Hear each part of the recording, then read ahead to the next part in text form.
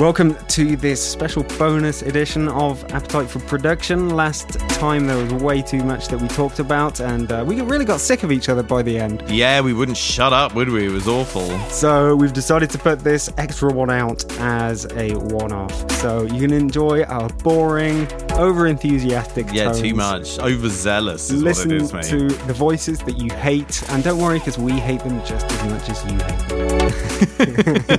them. Don't forget that our Sound Iron competition to win their contact instrument UFO 61 is still ongoing, isn't it, Tim? Yes. So if you want to enter that, check out the show notes or the episode description. You can go on SoundCloud and comment on this episode or the last episode to enter the competition, or go on Twitter and retweet our tweet about the competition after following us and following Sound Iron, and you'll be in with your chance to win your license of the excellent UFO 61 contact instrument. Woo! That's the spooky science fiction B-movie noise. Sweet. Let's get on with some of the overflow and bile from last week. Ooh, runoff. Nice.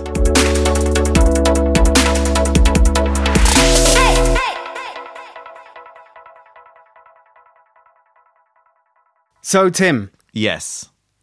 for a long time now, I've been talking about getting a new computer. Oh my god. And we've had many conversations on the podcast, which I have then edited out. Oh, nice. Wicked. And Save the people's ears. Yeah, That's most the people best. haven't actually heard most of our conversations about Oh, that's good to know. me trying to get a new computer. Anyway, in the last couple of weeks, I finally lost it. And I decided to buy a new laptop. You're a madman, mate. It's been a huge dilemma. It's been months of dilemming for me. Dilemmings. Yeah, I've been trying to decide what I want. And it came out that I definitely need a laptop Yeah. because I need to move around the place. You move regularly. Yeah, and then it was, should I get a Windows laptop No. or should I get a Mackie Yes. laptop? And Yes. it was a hell of a decision. But basically, you think, okay, MacBook, really expensive. So look at Sure. Windows. That's good, but it's plasticky, and I want it to be very durable. I don't think I'll have much confidence in it. Yeah. So I need an expensive Windows one. Okay. Oh, look at this Huawei one, and look at this Razer one, and they look a lot more trusty. And look at that, they're really expensive. So you might as well just get a MacBook. Mm-hmm. But the MacBooks, the new ones, just have USB-C ports. And so you might just get a Windows one. You can get a cheap Windows one, or you need a sturdier one. So you can get a Huawei or a Razer or something. And then you're back thinking, that's really expensive. I should just get a MacBook. Yeah. It's a vicious circle, mate. And so after years of dilemma, I'm talking like decades. Yeah, right. It certainly feels like it. I decided to get a 2018 MacBook Pro, secondhand from CEX, because they give you a 2-year warranty with secondhand stuff. And you get to buy it off a goth girl as well. Which Exactly. Is nice. Well, that was the main factor. Yeah, exactly. That's the deciding factor, sure. And the plan is now to stay not current, but to keep because I got it secondhand. You can sell it secondhand and not lose so much money. So this is what I used to do back in the day. I used to do it with guitars. I would buy guitars secondhand, sell them later for the same or a bit less or a bit more, and buy a new one, and gradually upgraded how good my secondhand guitar was. And I'm going to do that with computers, Tim. Okay, well, it's a brave plan. So the challenge with this one is to keep it in the best condition it possibly can be. No luzzing it around. I specifically paid for the best condition one I could, like an A grade condition one, so that in 2 years, and I've set an event on my Google Calendar. Great forward planning. In 2 years, I'm going to sell this one, and I'm going to buy another secondhand one that is probably a bit more current, and therefore I'll never have to make a massive purchase again unless something goes terribly wrong. I'll just be sort of paying the upgrade price. Well, things never go wrong. Never. So I've got a little hard case for it, so I don't scuff it and scratch it. That's very sensible. I'm trying to keep it. These new MacBook Pros, they have the speakers on the sides, and Horses in the back, yeah. Yeah, speakers not on the sides, but on the sides of the keyboard, on the actual sort of the keyboard side. Mm-hmm. And it's a bit weird. And also, because there's a load of holes in it, there's a load of places for things to get stuck. Well, like crumbs you're talking Yes. about. Oh, mate. But the sound through the actual speakers is pretty crazy. It's really bassy. And Oh, really? yeah, it's nuts. I Interesting. have got to contend with USB-C shit, and I think it is a stupid decision to keep making USB-C stuff, because not many people are really making USB-C peripherals, especially audio things. Yeah, I mean, I guess people make Thunderbolt audio interfaces, but I mean... Thunderbolt will work with it. The touch bar, you know, the gimmicky touch bar? Yeah. It's actually pretty good. I like it. That's not just me having invested loads of money saying I have to like it. I use it. Do you really use that many emoji that you need a dedicated emoji In fact, controller? I've never used it for emojis. Oh, really? But it's good for like brightness and muting and play next, back, show desktop. I just like having my function keys, bruv. What's wrong with function keys? There's nothing wrong with function keys, and I did perfectly fine with function keys. But you know, it's kind of okay. I like it's got a Touch ID thing, so I can unlock it with my fingerprint, and there's a higher chance that pirates will chop off my finger in order to wicked. gain access to my data. I've been looking at those juicy thumbs for a while now, mate, so watch out. Well, good thing I didn't use my thumb like an idiot, because then I'd have to pull some weird move every time I wanted to unlock my computer. You need your opposable thumbs. Yeah, it gets pretty hot, this thing as well, because you know how these things used to be called laptops. You don't want to put them on your lap, because you're going to fry your thighs. They're no longer called laptops for a reason. I've been playing me some Civilization 5 through this thing, and it is toasting my groin. Oh man! But I'm happy with it, basically. Okay, cool. So you're pretty happy then, yeah? I am. It's a hell of a lot of money to have spent on it. And I never wanted to pay that much for a computer. No one ever did, mate. And it's a crazy world we're living in. But I got to the point where I couldn't do my work properly. Yeah. Because I was on a 7-year-old. What I was on a 7-year-old. What's wrong with that? No, nothing. Okay, can you set the emoji strip to just be normal function keys? You can set the touch bar to have a default setting with the things that you want in it. Oh, I just want to be able to send it to function keys. I haven't tried the emojis, Tim. Okay, well, why don't you send me some emoji-centric messages? I don't like my messages hooked up to it. Oh, it's got the frequently used shit, and okay, well that's good. It's got the categories. And how's it coping CPU wise? It's doing really well. It's been pretty damn flashy. In fact, I used my old one yesterday, and it felt like a horse and cart. Ah, yeah. With the keyboard, the keyboard on this is really dodgy to write with. That's not good. I didn't mind so much because I use an external keyboard anyway. Because of your hands. Because I'm cool, but it's really, really flat. Okay. But still, going back to the old keyboard felt really weird, and the keys were all spaced out. Oh, okay. Very far apart. Interesting. And the old computer, just going back to it, it's like, wow, this thing was running really slow. Sure, man. I mean, it really does help to have a computer that can keep up. So, yeah, I just wanted to bring up the boring event of me getting a new thing. No, it's I'm glad to know that that's what's up, basically. And I've cut so many computer discussions out of the podcast in the past that you're owed one. You lucky people. But let's say no more about it. Let's get on with the music stuff. Well, I'm looking forward to finding out how this story develops. Are you? Yes. Cool. So, Tim, we both saw recently, we were going to talk about it last episode, but we didn't. Bandcamp has started offering crowdfunding campaigns to have your music pressed to vinyl. Yeah. This seems great. So the idea is, what? I mean, the thing is, it's still in its sort of beta stage or whatever. Yeah. They've got some example campaigns going on at the moment, but you can't do it yourself yet. So as far as I'm aware, it's not really possible to know the intricacies of it. But basically, they'll do the vinyl pressing for you, and they'll handle the crowdfunding element or whatever. So all you've got to do is say, I want to start a crowdfunding campaign for a vinyl version of this release, whatever it is. And you'll have like a minimum order amount, basically. And if you can get that, it gets sent to your people, and you get the manufacturing cost taken off, I'm sure, from BandLab, and they're probably going to be quite transparent about it.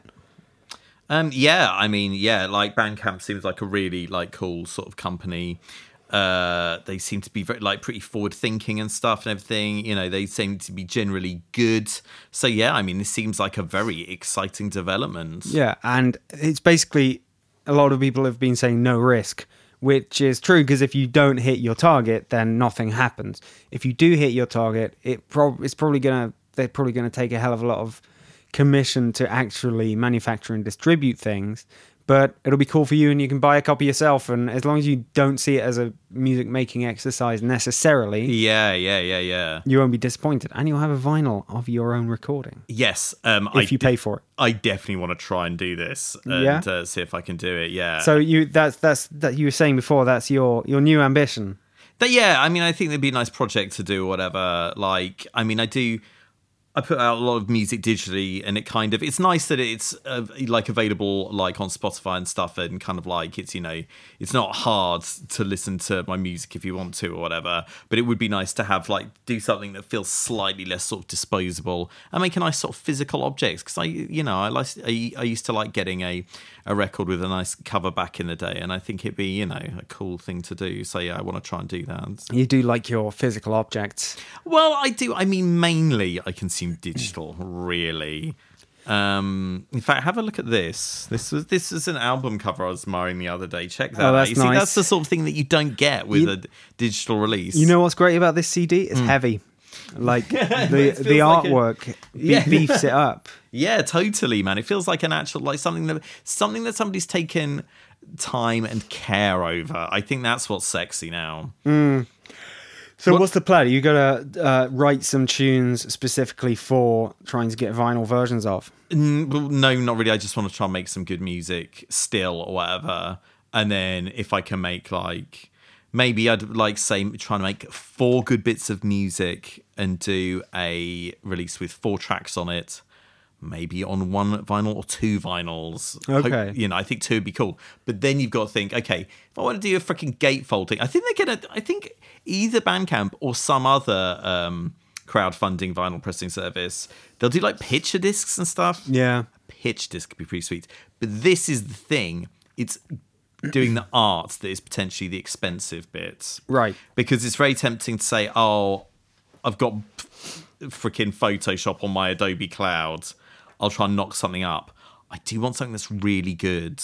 And I don't really want to nick any visual elements or whatever without crediting the artist. So you're going to have to pay a pro designer for... Oh, but I don't have any money though. This is the thing. So I don't know. So yeah, this might be a long-term project where I don't have the time and money to do it for ages, basically. Well, good luck with that shit anyway. Yeah. Because it would be pretty great to have your music on vinyl. And I'd back it. Not that I can play any vinyl, but No, thanks, man. That's nice. Well, I was thinking that I'd make it really expensive. Oh, brilliant. Cheers, man. 79 quid, yeah? Well, no. Though I did see there's John Bass guy who put out an album a few weeks ago, and there was a version for 75 quid or something, wow. whatever. So, Well, that's for the mega super fans, right? Well, yeah, no, totally, or whatever. So, yeah, I mean, I'd just make something for the shit munchers, you know what I'm saying? That's what you always do. Yeah, so so would you try and make a record? I mean, there's no risk to it, is there? If I had fans and I consistently made music for making music's sake rather than for making tutorials' sake, then if I had a big enough fan base, I'd do it. But if I didn't have a fan base, I wouldn't go near it because I couldn't face that disappointment. But we do also have a podcast. Yeah, I don't think anyone's going to be buying our records off the podcast. No. I mean, Well, press it on vinyl. That's a great idea. Record a special episode.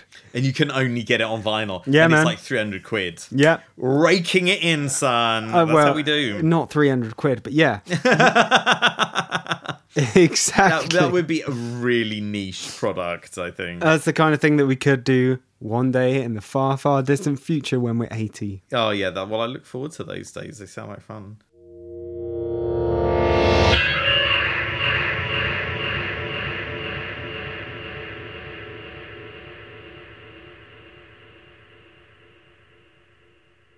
Should we talk about Behringer?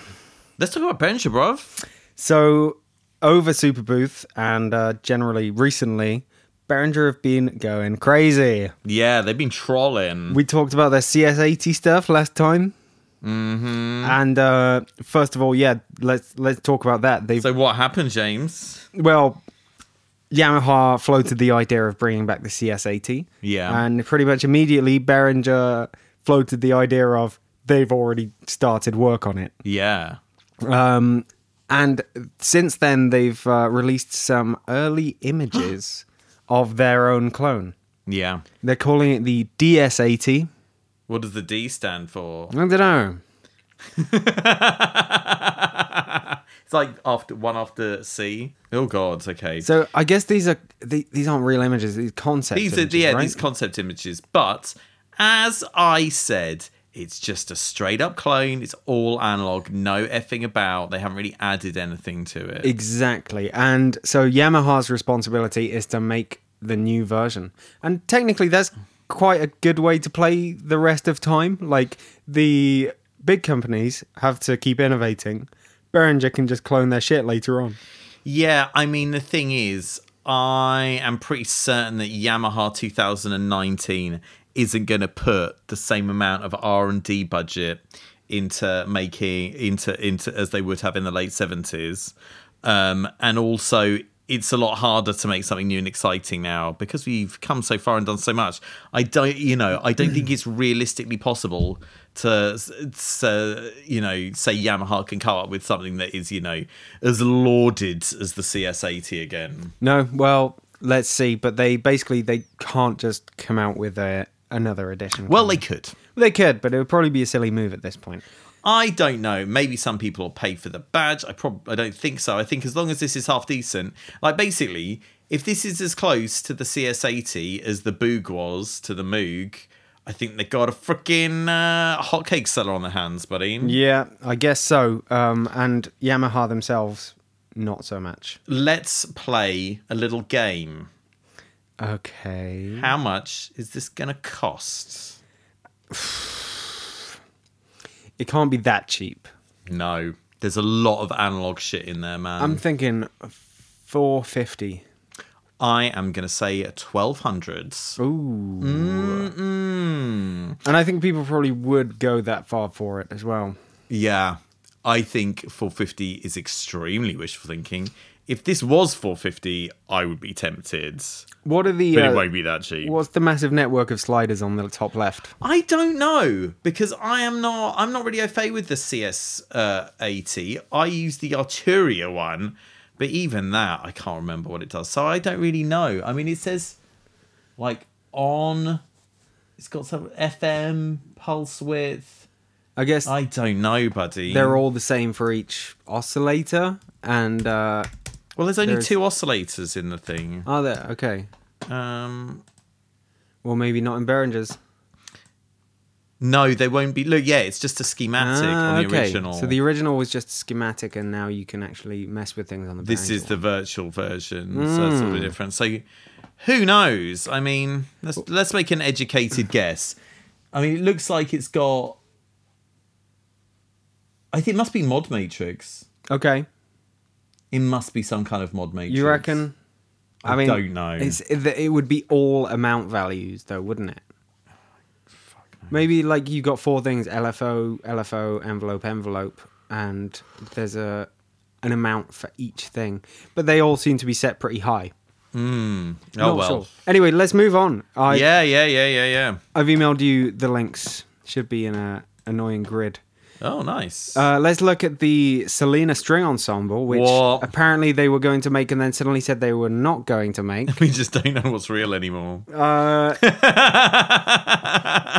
I would have been looking forward to the string ensemble because Really? I like the cool sounds of that. I like that. I like the mellotron. I like For crazy 250 US clams for that one tone, basically. yeah, but it's possibly not going to happen anymore, according to Well, it looks Behringer. like it's not. Do you know what I think has happened? Tell me. I think they had the Selena String Ensemble planned for soon. They had CS80 planned for like a couple of years from now. Okay. And as soon as they saw the Yamaha CS80 musings, they Yeah. said, fuck it, let's stop working on the Selena, maybe stop working on something else as well that hadn't been announced, and let's put all our efforts into doing the CS80 as quickly as possible. I mean, that sounds pretty reasonable, I guess. Anyway, that's just Kremlinology. How Yeah. about the OBXA? Oh my god, I can't keep up. This is going to be the UBXA for Should you Uli ever- Behringer. Did you ever listen to this? Yeah. There's not much audio Hi on everybody, it. this is Keith here at Music Tribe in Manchester. I'm one of the engineers working on the got a Music UBXA Tribe in synthesizer, Manchester now. And we decided we'd share some progress with you guys. So we Yeah, buddy, come on. There we go. They're a clone of the OBXA. A lot of buzz on this video. Yeah.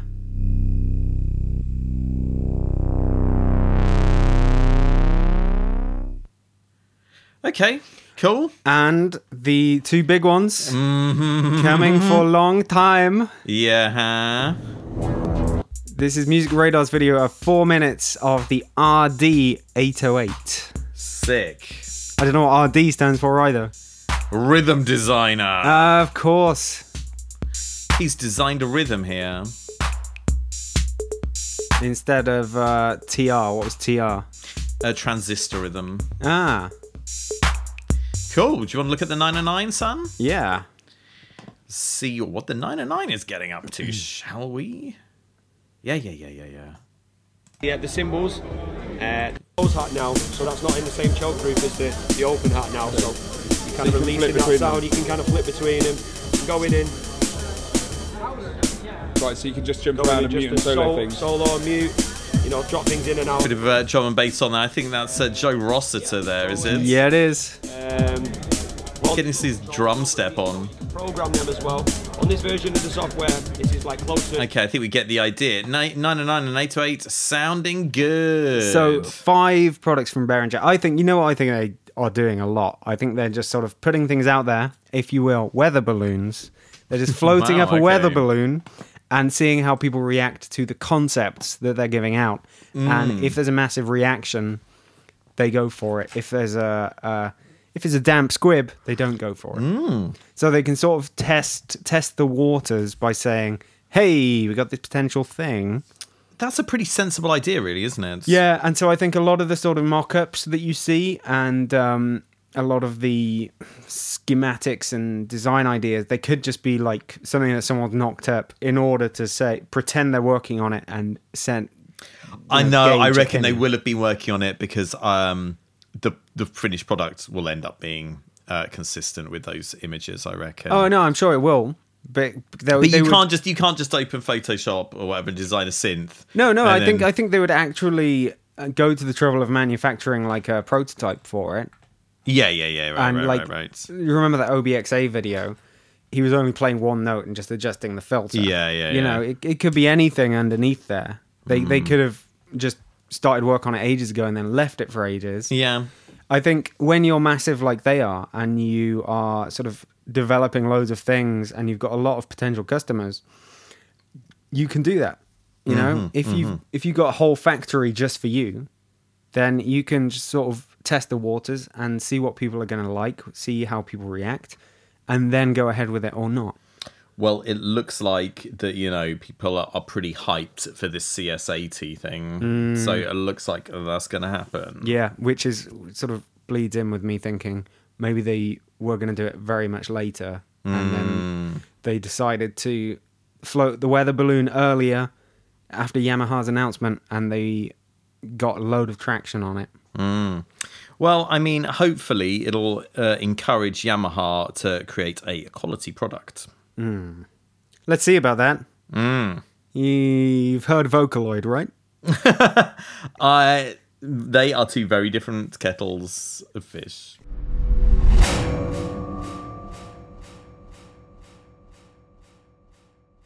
Okay, I think the last Superbooth story we're going to talk about is Steinberg Retrolog, Yeah, what a shocker. the plugin made by the Dons of VST. It now comes as well, it doesn't come as, but someone at Superbooth had made a physical version of Retrolog. Someone, I thought Steinberg made it. Steinberg and someone else as well. Okay. Basically, the idea was to showcase the technology by these people to sort of run VSTs as hardware. Yeah. It was some startup called Elk Music OS. Yeah. They basically use their dedicated OS and it can run VST plugins. So therefore, it's a bit like having a Raspberry Pi inside something. It's a little computer running their firmware, and it can run VST plugins. So really, this Retrolog physical plugin box hardware is just the plugin still. Yeah. But it's got a dedicated controller. It's a bit of a publicity stunt because I assume no one's actually going to be selling this. But yeah, it's nice to see a plugin turn into a hardware synth, and it looks kind of cool. Yeah, I guess. I mean, people might wonder what the point is. They might, but Why are Steinberg interested in this technology? I don't know. I think they just wanted to do a bit. They probably got the opportunity to do something for Retrolog, and they wanted to say, okay, that'll be a bit of free promotion for Retrolog. Yeah. However, brings up an interesting question. What plugins would you like to see as hardware?